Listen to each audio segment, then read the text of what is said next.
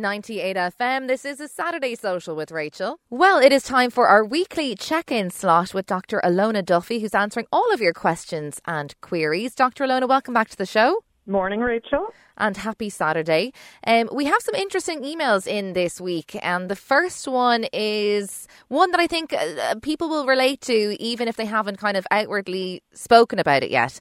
So it's from a girl called Kate, and she says, "Hi there, some people might hate what I'm about to say, but am I the only one not delighted about restrictions easing? I've always struggled with social anxiety, and I have to say I was relieved when the lockdown came in.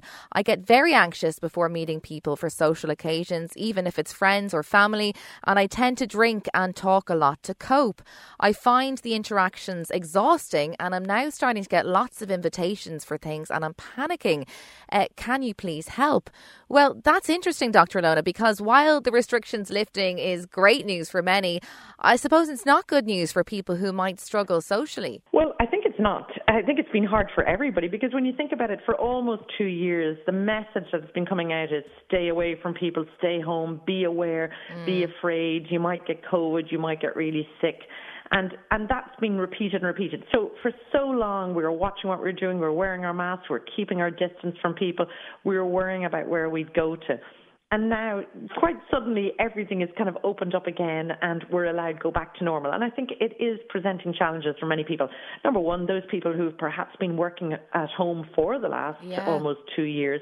And those, again, who for various reasons, be it health reasons or just be it because they were actually heeding all the advice being given, were doing all of that, being really careful, watching themselves. Now it's the challenge of going back to normal and going back to a kind of a life where you're meeting people again. And for people like this caller who's saying, you know, I've always had that social anxiety, that feeling of nervousness going out into public, maybe having to talk to people, meet people, set up that conversation. All of those things are very difficult. And it is surprising because, you know, I suppose everybody really thought opening up is going to be great, everybody will get back. So what do you do?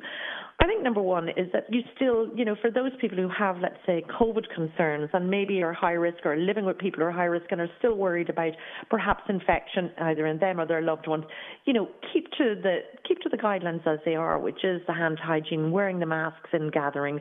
I think with regards to getting back into normal life, I mean, the hope is that most employers are going to allow this in a gradual phased approach. And I think if you are anxious about this, it is worth talking to your employer. And if it's a large employing kind of group, such as a large business, a HSE or a factory or whatever, maybe talking to the HR department about this, because just it is worth talking about it before it becomes a problem, before maybe you go back and you're not able to cope.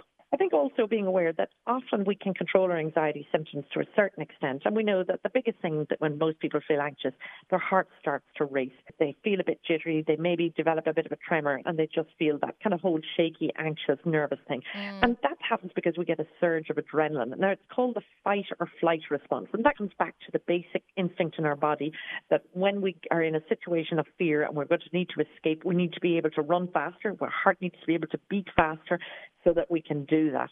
And that's why the adrenaline surges. But we can do what's called biofeedback, meaning we can control some of those symptoms. We can slow the heart rate. We can ease that anxious, nervous feeling. And the easiest way is with yoga-type breathing. And it's very easy. So I think I might have talked about this before, but there's a website called patient.co.uk. And if you Google that, patient.co.uk, relaxation exercise, it brings up a 2-page sheet and there's 2 exercises. And the breathing one is the one I'm going to advise people to use. And really all it is breathing in through the nose and out through pursed lips. So lips, you're not quite trying to whistle, but it's kind of creating a bit of resistance. And really your outward breath should be 2 to 3 times the inward breath. I think that's a great one. And I mean, I actually have started doing breath work myself online. And like, it's amazing what you can do to your body just by breathing. I mean, it sounds very simple, but it is a really effective way to kind of calm yourself. And, you know, I get what you're saying, that so many people now will be a bit anxious heading out. I think everyone has had such a strange 2 years. But I suppose for people like, I mean, this girl Kate says that she was suffering with social anxiety before even COVID, you know, that she would get nervous even meeting friends or family. Is that, you know, is there a point where maybe you need to look at kind of underlying issues as to why, you know, you find social situations so difficult? Yes, and I totally agree with that because people can have anxiety about specific things. It can be going into groups. It could be perhaps going into specific situations. And I think if it is affecting your life, so if it's stopping you doing things and, affecting your day-to-day living, it's time to act on it. So there are many things available online, and there's an excellent counselling service that helps with this, doing kind of cognitive behavioural type therapy.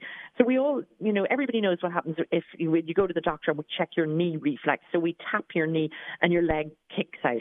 We all have emotional reflexes. So things that we reflexly do, either times of stress, we can retrain those and we can redo those. And that's a bit what this kind of talk therapy helps you do. It makes you react in a better way, in a healthier way. Okay. So I suppose anyone who is feeling that they are having this, yes, your GP can refer you for therapy, but unfortunately our psychology services through the HSE, locally here it's a 3-year waiting list, so that's pointless.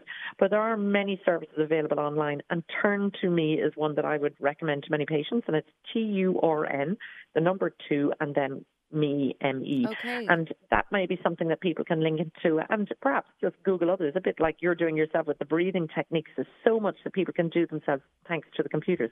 But the other simple things as well, not to forget, our lifestyle plays a huge role. And caffeine will add to that anxiety feeling. Alcohol also. So while alcohol, some people say, well, I take a drink to relax. The problem is if you have a few drinks, the following day you're more likely to feel more anxious and actually more down. There's some great tips for Kate, and hopefully anyone listening who's feeling a little bit anxious, you might be heading out for the first time this weekend in a couple of years. I hope it's given them some good advice. Now, next one up is from Shane, and he says, "Hi doctor, since going back to work in January, I've noticed my eyes have started pulsating / are very painful by the end of the week. He says he uses glasses for the screen and generally has no issues with his vision, but he says my eyes feel quite painful to touch. I'm just wondering and trying to work out what to do. Is it the darker days or what could be causing this?" Well, is this a screen issue, do you think? Well, it could be, but I suppose I'd be saying to him, I would advise you to go and see your optician to have your eye pressures checked and just making sure of that. So things like glaucoma, where you've increased pressure in the eyes, can cause that painful eyeball, and again can be easily checked with the optician. So all of us, if you're an employee and through your PPS, are entitled to every 2 years having a full eye check done with your local optician or optometrist. So worth taking up on that, because different things like that will be checked. So yes, we are seeing a rise in people presenting with different varying eye problems. A lot of it tends to be the dry eyes or the watering eyes. Now, interestingly, when your eyes are watering or tearing, people often think it's that they're producing too much tears, but really what's happening is it is more associated with dry eyes.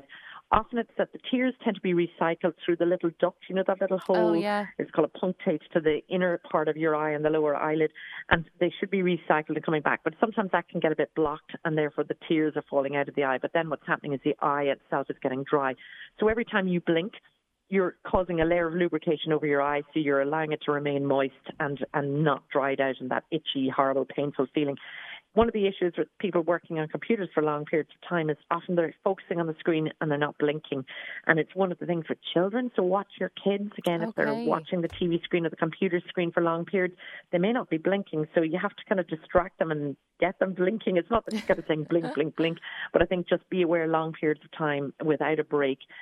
So even anybody working from home or working the computer, it's worth, looking away every few minutes from the computer and looking at something else, because it'll reflexively make you blink. But that whole staring constantly at it can cause problems.